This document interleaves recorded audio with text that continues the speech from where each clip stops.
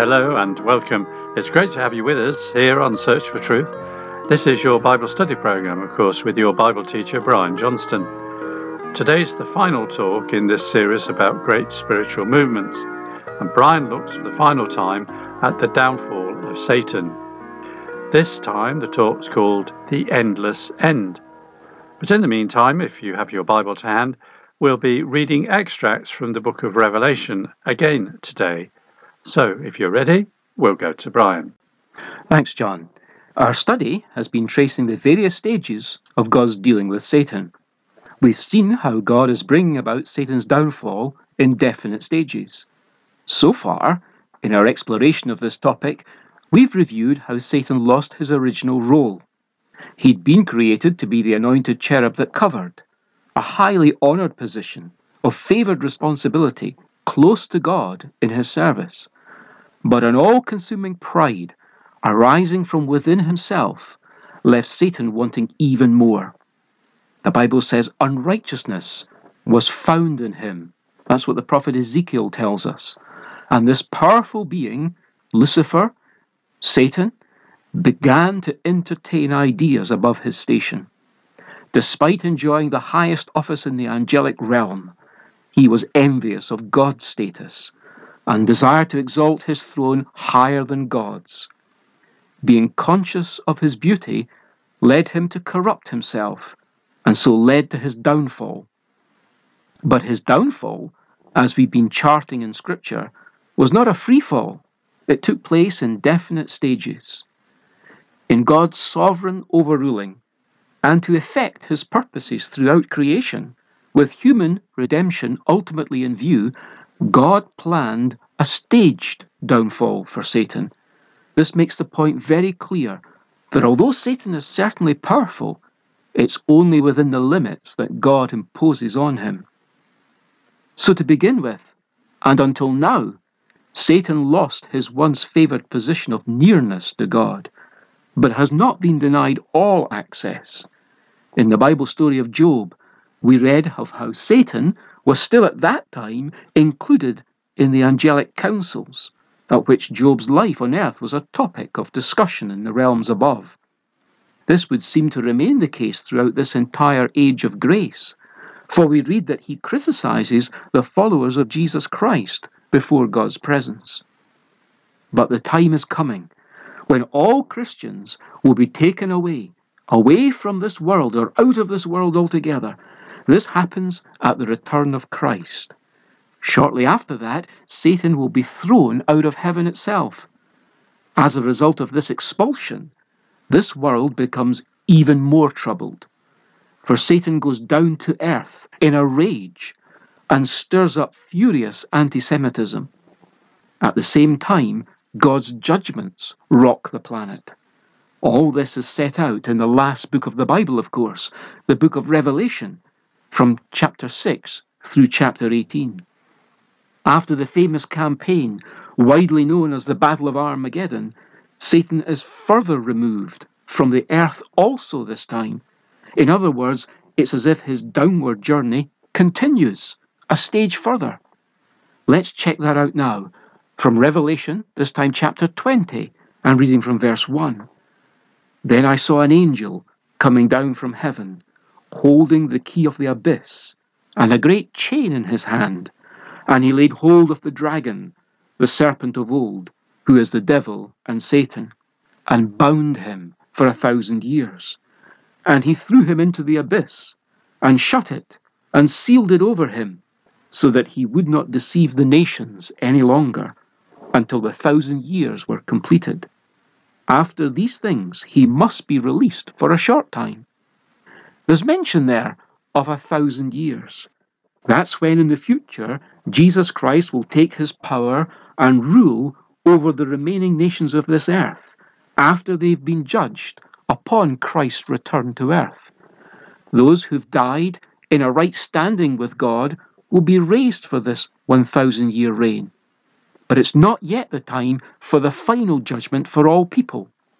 In the so-called Lord's Prayer, we find the words, "Your kingdom come, your will be done on earth, as it is in heaven."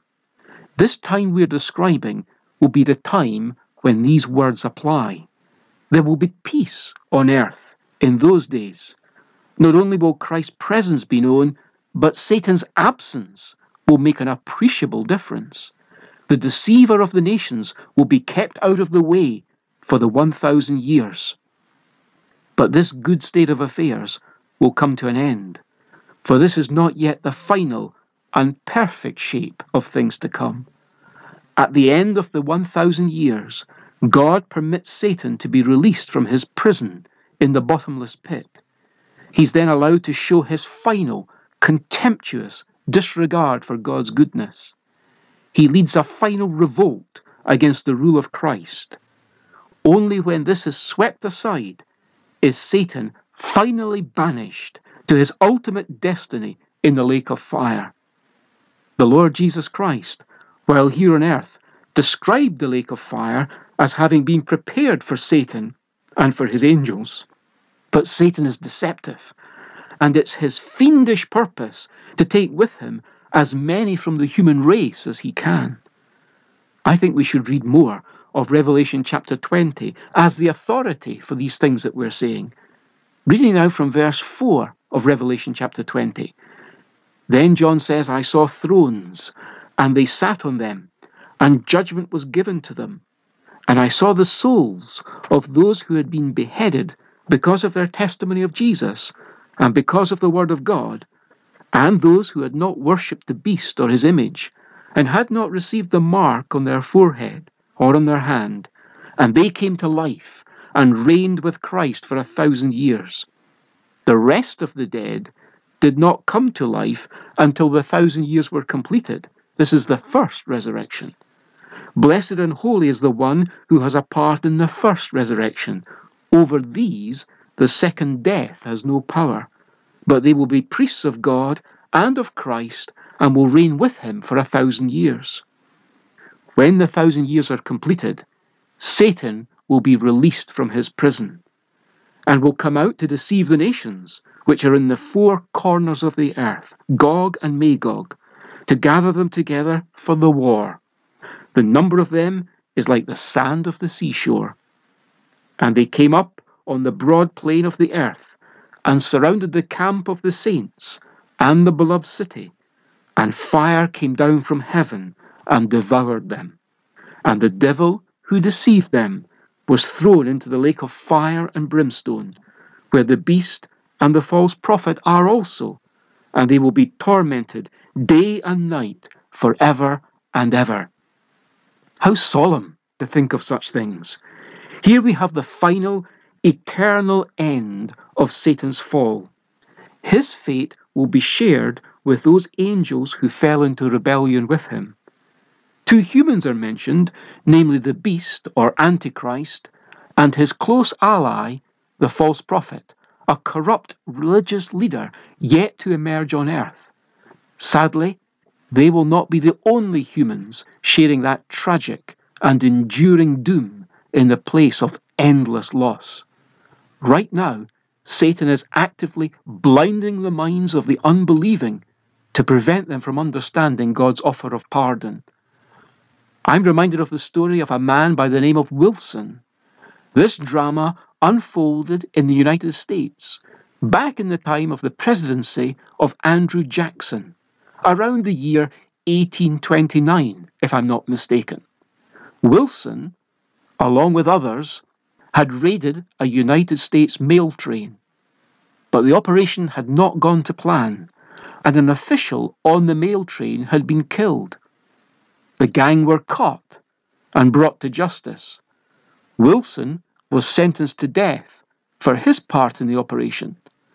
However, it turned out that he'd some pretty influential friends, and they made an appeal to the president, and the president signed a pardon for Wilson.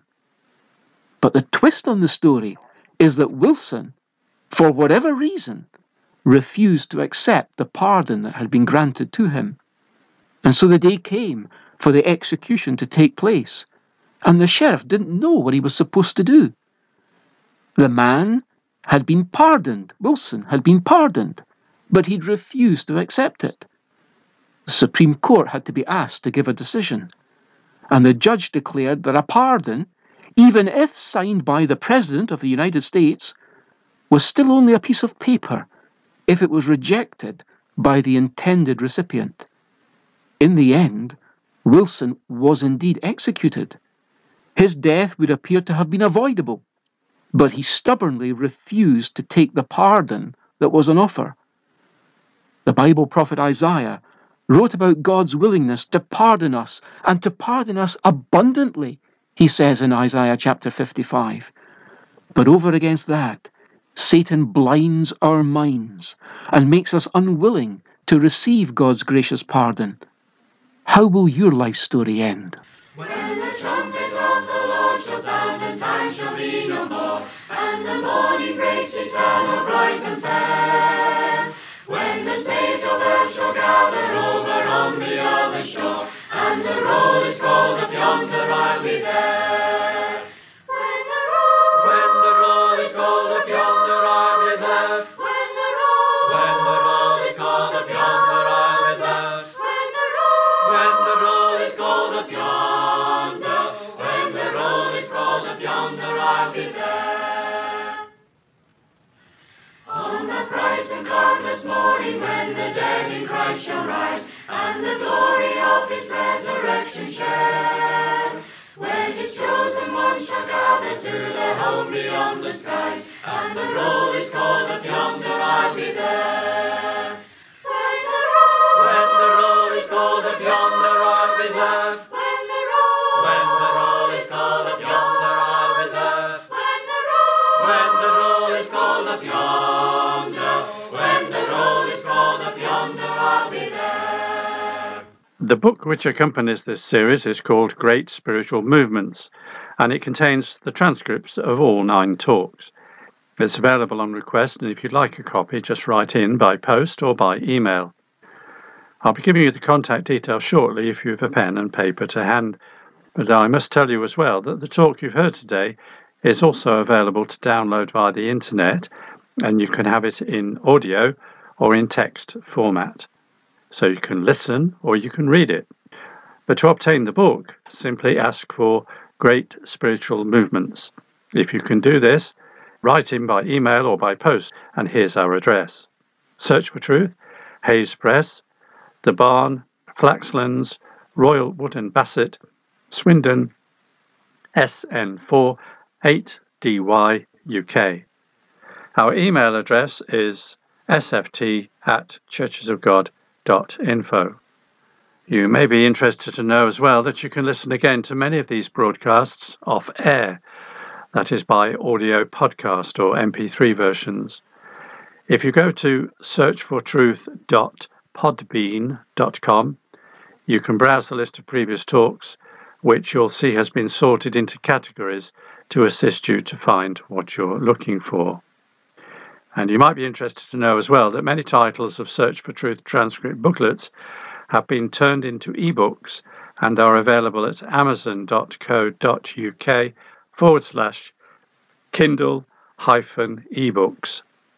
And when you're in the Kindle store, type Search for Truth Brian Johnston into the field, and there you'll find them. Many thanks for your company today.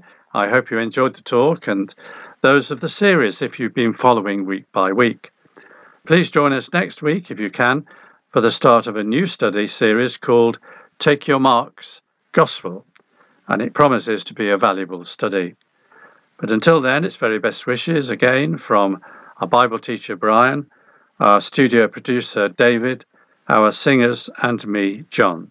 So cheerio, and may God richly bless you. All who trust in Christ the Saviour, who for sinners bled and died, all the sins and all the judgments for to bear. When the morn of glory breaks and the saints are glorified, and the roll is called up yonder, they'll be there.